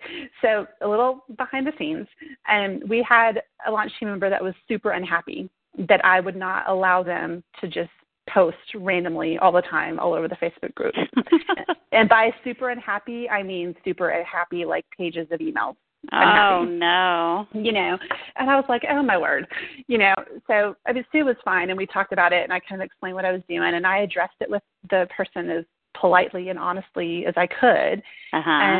But she left, because she wanted to be able to do whatever she wanted to do. So some of that customer management, it was I was like, really, you guys will also learn that I'm a very gracious person, but I'm also like really sarcastic, right? So I was like, really, like, you got a free book, you got a bunch of free stuff, and you're mad because I won't let you talk about your cat on the Facebook wall. Like, really? Whatever. So anyway, I just kind of let it slide. But having said that, I think that just managing those details can be overwhelming, especially in conjunction with doing multiple launches at a time, Right. So, I create all my content in advance and stuff like that, and I tweak it when I need to. But for the most part, it's kind of time-consuming. You have to sit there and format it. So having said that, that's the piece that I'm trying to figure out if I want to outsource. And what I mean by that is when I have someone come to me and they hire me, if I go that route, what I would do is I would increase my package cost to cover your fee. Does that make sense? And so they would pay, well, I haven't figured out the legalities of this either, but it might be where they would pay me and then I would turn around and pay you as a contractor and have you do that piece. Or it may be like, because the publishers will prefer to pay one person, but then I get the tax implications. Do you know what I mean? Right. So I'm trying to figure out, okay, so then do I do it where I do this piece and y'all do that piece and we're billed separately? I just don't know yet. Okay. The other part is, part of what I'm doing with this gal is we have been going through every single thing I do. And you guys, I don't know that I had ever really written it down before, like this month. And it's pretty crazy. I mean, just the sheer, and it's because I want to serve people well, but I don't think the clients even understand how much I'm doing. Right. That is like strategic and time intensive and all that kind of stuff. And so we're trying to break down everything I do to make sure I even need to be doing it, right? Yeah. So instead of me doing it, like equipping them to do it, that's a different situation. Right. The other piece is, okay, wait, so what did I say? Outsource that piece, or just changing the way I run my launch teams, which is also on the table, so that it won't be quite as like the way we're used to them being run. Let's put it that way.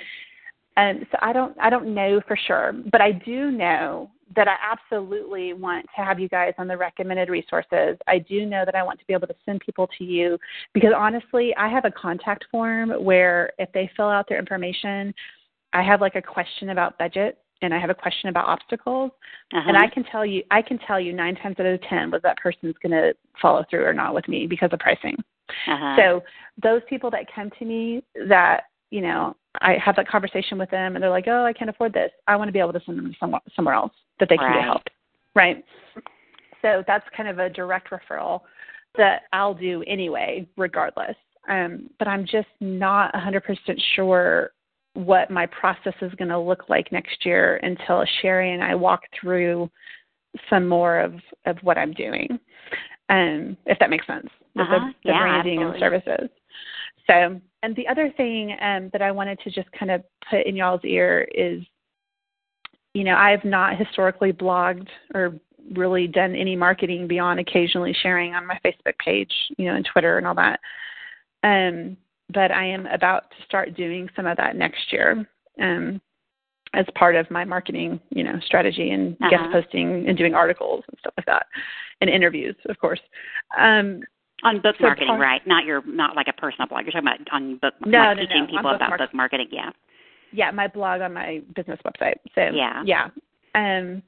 so we're kind of drafting out what that will look like, you know, because I have very specific ideas tied to that are more about building relationships than they are about just telling them, do these 14 steps to market your book. Right. Like you could Google that. So I'm not really going to rehash what's already there, but really just focusing on what I'm best at teaching them. But one of the things that I'm thinking through doing is offering webinars next year, because it's something you can do for free for like a couple of days. Right, yeah. And then bill later, you know. Right. So if you guys are interested at some point, it would be interesting for you guys to kind of partner and be like basically I want to host someone once a month that's teaching like applicable information. Like none of these crazy, you watch my webinar, I'm going to sell you $5,000 product. Right, yeah. No. Or you watch my webinar and I'm going to tell you why you need it, but I'm not going to tell you how to do it. Like, oh my God, that drives me crazy. I get that it's a marketing technique. I get it. Okay. But like for most people that we work with, they can't afford that anyway, you know?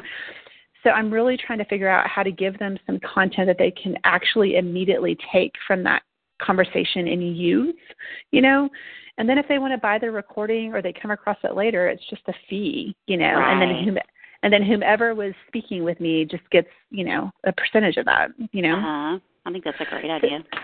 So that's kind of what I'm, again, trying to work towards. And then I also, my big thing with webinars is then if we're all cross-promoting it, then we're reaching, you know, each other's audiences, not just the one that we have, you know. Right.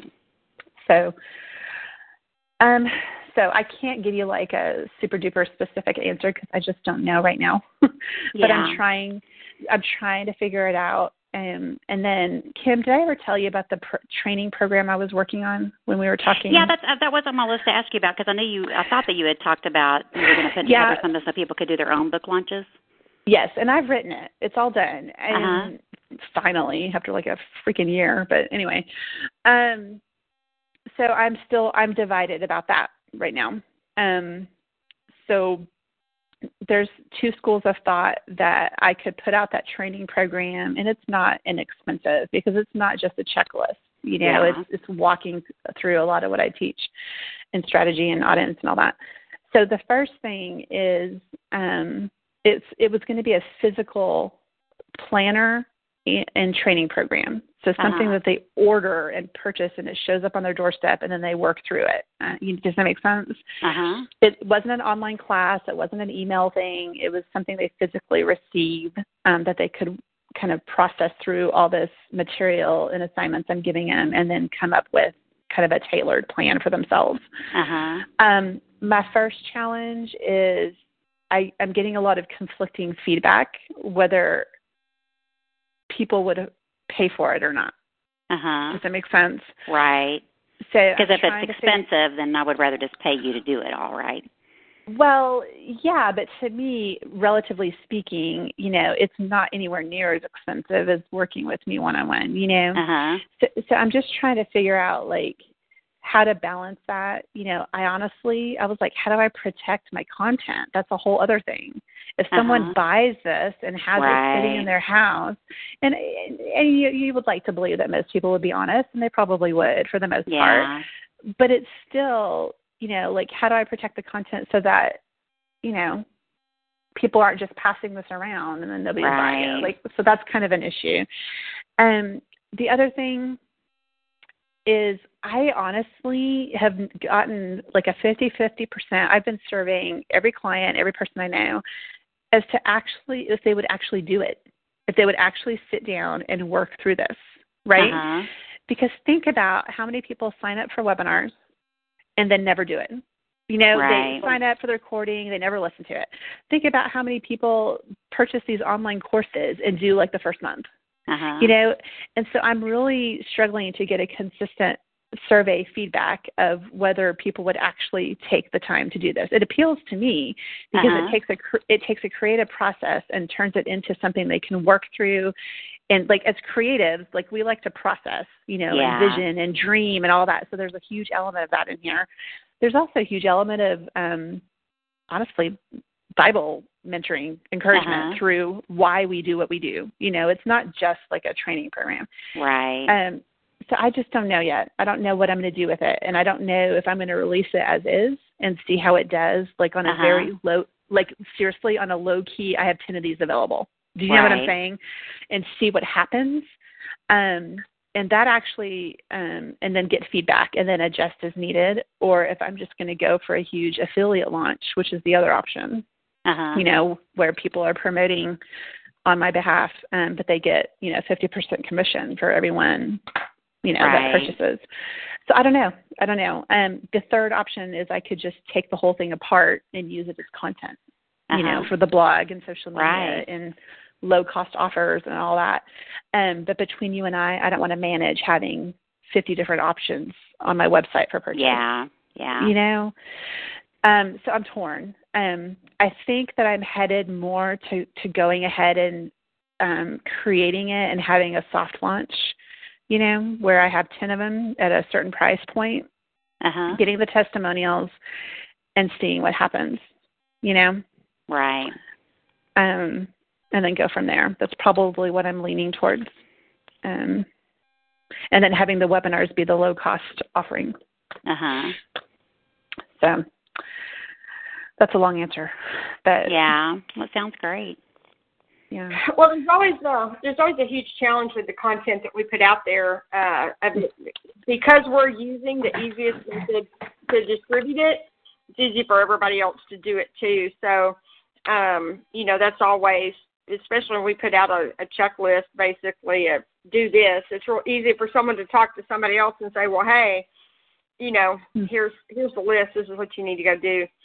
I don't know that there's, from a technical standpoint, I know there is technology that prevents that from happening.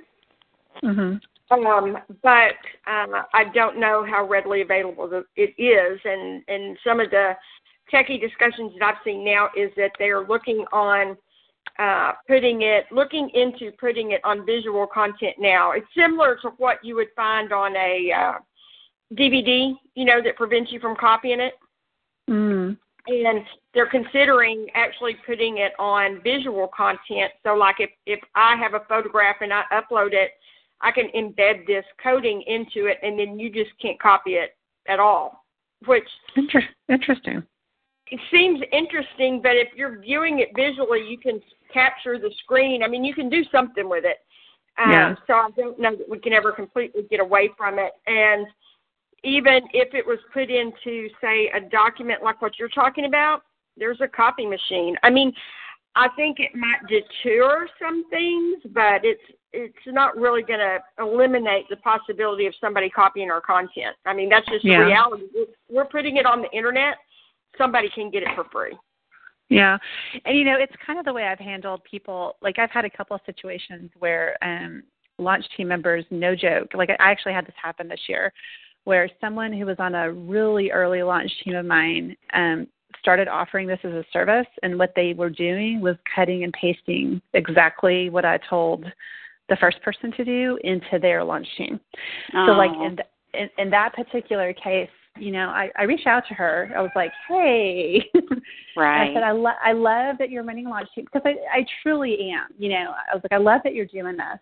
I want to support you in any way I can, but I need to ask you not to cut and paste verbatim the things, that I was telling these other people to do. But if you need help, let me know. What are some tips I can give you? And so I gave her a couple of tips to help. So that happened this year. And I think she was kind of like worried about it. I was like, I'm not mad, but this is something that I spent hours creating, So just, and I actually told her, I was like, ultimately, you may have seen it as, oh, this launch went well, so I'm going to reuse it. I get it. That's great. Right. But what you're missing is tailoring it to your author. Right. Like, so we talked about that. And I had another situation, I've had this happen a couple times actually, where people will come to me and, even though I have the contact form that says price ranges and stuff like that, and they talk to me and then they decide they can't afford me and they go to someone else, which is fine. But sometimes those someone else's are people that have been on my launch teams that are like trying to start their own businesses, which again is all great and fine, because I'm a big supporter of everybody. But like in that particular case, the way I kind of view all of this is like none of us have like this is an online world, right? So you and I can craft our giftings to kind of offer a service, but we don't own the internet. Right? Right. So, if our perspective is more, like I said earlier, about collaborating with one another and supporting one another, it really benefits the clients that are coming to us in the end, Right. Like, so I say more protection because I was more worried about people like literally photocopying stuff. Like I know online you can protect some of that a little bit. And you can share passwords. And I guess ultimately at the end of the day, that particular obstacle is really needing to be addressed by me just trusting that, if someone does that, that's between them and God. Right, like, that's what I say, like, yeah. My job is to, kind of encourage them and help them and direct them to the right place. But, yeah, I mean, as a matter of fact, I'm having a conversation next week with someone who volunteered to help someone that reached out to me that couldn't pay. Like, so they did it as a volunteer. And so I emailed her and I'm like, well, why don't we have a phone call and I can just talk you through, because they're starting a business doing this. I'm like, I'll talk you through what I do and how I do it and help you out. And her response was, really? Right. Like, why not? I mean, honestly, the way I view it is like you guys are a blessing and she's a blessing and the other gal's a blessing, because we're all trying to do the same thing. Right. So, yeah, it's hard though. It's hard because again, maybe this is more of a selfish thing, but I pour so much work into it, Right. But sometimes you're like, oh, but at the same time, I wouldn't really be, I guess what I'm trying to say is that would be me working for like the check more than it is for the gifting, Right. So, yeah, like I said, I'm human. I have human issues sometimes, but for the most part, I think, just helping each other out and collaborating and encouraging and kind of referring people to each other is that, honestly, in my opinion, it helps all of us. Yeah, I totally agree, and that's why. Yeah, I'd be interested to know. Do you run into a lot of people that do the book launches other than yourself? Because you're the only one I ever knew of. Well, no, actually not really, but it's becoming more. I'm seeing a lot more people do it now. So when I first started, I only knew of 2 people, and that was Daniel Decker. So I'm sure you've been on some of his teams. Yeah. Daniel Decker is quite expensive because he's really well. And if you've been on his teams, it's very low key. It's like it's not real task oriented. But part of it is because the people that are on his teams are social media savvy, so they know the drill. They don't need instructions. But also he does a lot of digital marketing strategies. So even some of the stuff they put in the teams. Like, were you on the IF team for? Yeah. Okay, so that whole thing where they had the offer to buy the book and get one free. You know what I'm talking about? He does all that. Yeah. It's a digital strategy. So yes, it benefited you, but the way the orders were placed benefited the author in sales and ranking. Right. Okay, so and that's what I said. It seems like that's definitely his thing. That he was that's what he's looking for. That's what he focuses more on. The other guy that is like that is Rob Eager, and he was at Illume, and he does a lot of that digital strategy as well. Okay. So they're quite not expensive in a negative way, but they charge a lot because they can. They get hired by businesses and stuff. Those are the only 2 people I knew of when I started. And so my goal all along has been to try to fit the gap, like you guys were talking about, of people who can't afford them. At any lifetime, I couldn't afford to hire them. Right, absolutely. And I told a publisher, I was having a conversation with that marketing gal, and she's like, well, you should just come work for me because the Christian publishing, there's a lot of publishing houses here. And I told her, I was like, I'm flattered, but here's the thing. If I come work with you, then I'm one of your resources that will be allocated to the top 10% of your authors. So what happens to the other 90%? Right? So a lot of what we are doing is helping that 90% because they don't have access. Or even if they sign with a publisher, they may not have the same amount of money or resources poured into them just because they have a book contract. Right. So anyway, I'm seeing more and more. I'm seeing more administrative assistants either train themselves or learn how to do book launches as in terms of working with authors. Right. Tim Grau is another guy that has a bunch of training out, but for the most part, people actually executing the launches, like all those people I just said, Tim and Daniel and Rob, they have teams.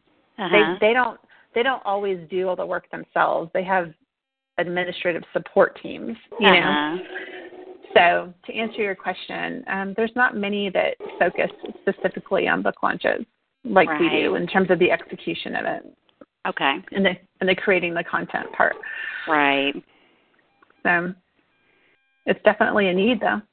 Yeah, I can imagine. At all different levels, especially. Yeah. Anywho, okay, well, I need to let you guys run because my kids are going to be home soon. But I just wanted to thank you guys again for the time and just having this conversation with me. I know, I don't have let's do this or this situated, but I really needed to understand kind of where you guys were and where you wanted to focus and what you preferred before I just assumed you even wanted to, you know what I mean? I just wanted to make sure I kind of understood where you guys were going and what your goals were.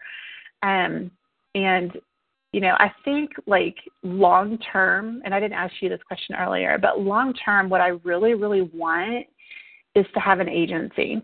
So I want to have an agency where all of these things are covered, from start to finish for an author. That's kind of where I want to go. And so I think that's going to be a while, right?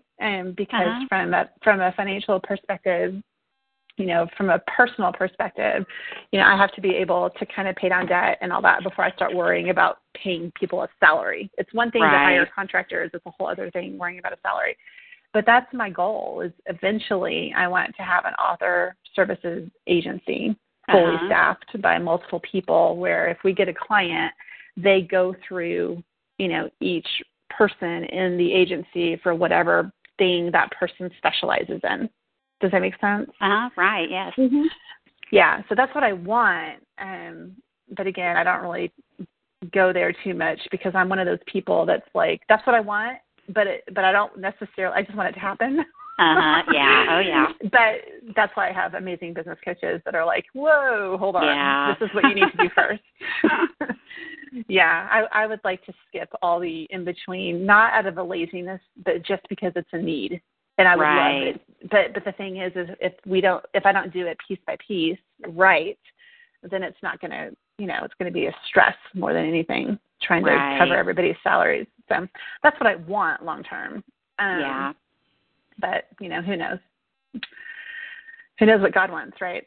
That's right. It's all up to him for sure. Well, keep us posted, what you have going on. I mean, we'd love to just keep hearing about it and support you in whatever way we can.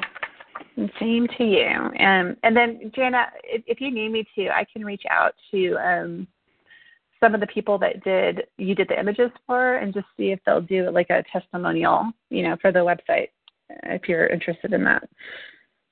If you could reach the people out, I hired you for. Yeah, to Jackie, then I think that would be great. Because we're working with Sue on the other stuff, and so it'll highlight a different aspect. Yeah. Yeah, probably and I can her to highlight that. And I can give you one too, just kind of like a comprehensive. I've hired for X, Y, and Z. Does that make sense? Oh, yeah, that would be great. Yeah. Yeah. And then I'm wondering, I know we weren't going to talk about pricing, but like in my business in particular, because you guys don't just work with authors, right? Like you work with ministries and all that kind of stuff. Right. Yeah. Okay. So I am toying around with trying to figure out, like Kim, I'm like in terms of social media, like I probably need someone to come look at my social media, for example, and help me with a plan. So if that's something that you guys are interested in, then maybe I could just reserve, like maybe I could use you for that so that you could have a testimonial for that aspect. Oh, I would love that. Absolutely. You know what I mean? But again, I have to come up with money first, or I could pay you in cookies. Will that work? That's just kidding. We can figure that out for sure. But yeah, that'd be awesome. Yeah, because it's definitely something I need help with. It's not that I don't have a strategy; it's that it's all stuck in my head, and I'm so trying to figure out all this other stuff that every time I sit down to do it, I'm like, I'm going to go watch Netflix instead, which is not very productive. So we can talk about that more later. But I've got to get through all the branding stuff with Sherry first, and I have all these ideas of what I want to do for all that. So I'm trying to be a little different and not so I don't know what everybody else is doing. So we'll talk about later. But yeah, so cool. Great. Okay, well, y'all have a fantastic afternoon. It's always lovely chatting with you guys. Yeah, thanks so much for your time. Yeah, absolutely. And if you guys have any questions, I mean, I'm not the world's expert on running a business, but I am for sure always willing to share the things I've done horribly. Yeah, we appreciate that because you have been at it a while. And it's hearing from another Christian woman that just had her own business. And well, and not to be discouraging, right? But I think at the bottom line, like honestly, the biggest thing I'm learning this year is you're going to laugh, but it's about prayer, right? Like, I don't know, when I was walking through salvation, and I missed that part, Jana, but like when I came home, that's kind of when we walked through salvation, I remember being so desperate for God that I just prayed all the time, right? And so it's not that I don't pray to God all the time now, but it's a different type of prayer because we're not in so much pain, right? Right. And so this past year, just kind of learning my limits, and learning even a little bit of how much I was kind of tying my story into the success of my business without even realizing it. You know what I mean? Like just learning how to pray through, okay, I have all these ideas, but what does God want to do with this? And how am I limiting it from happening? Do you know what I mean?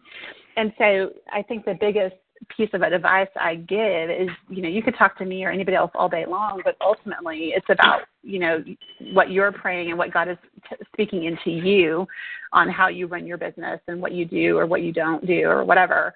And just really recognizing your limits, but also recognizing how he has equipped each one of us in crazy random ways to do what we do, Right. And to not be afraid of sharing that story. Like all the interviews I do, a lot of them talk about how I started the business, and a lot of them talk about what's my contrary focus in terms of not focusing on sales like you guys, and people are always just dumbfounded by that, and like you, I believe in the power of God. I believe that we can, and you've probably heard me say this before, but I believe we can plant seeds and water seeds, but we have to remember that God's in charge of the harvest, right? And that applies to our business for sure. So, Oh, definitely. Anyway, okay, all my kids just walked in and the dog started barking, so I really Okay, thanks, Lindsey. Y'all have a wonderful day. We'll talk soon. Okay, thanks. Okay. Bye-bye. Bye. Hi, baby. How's your day, babe? Pretty good.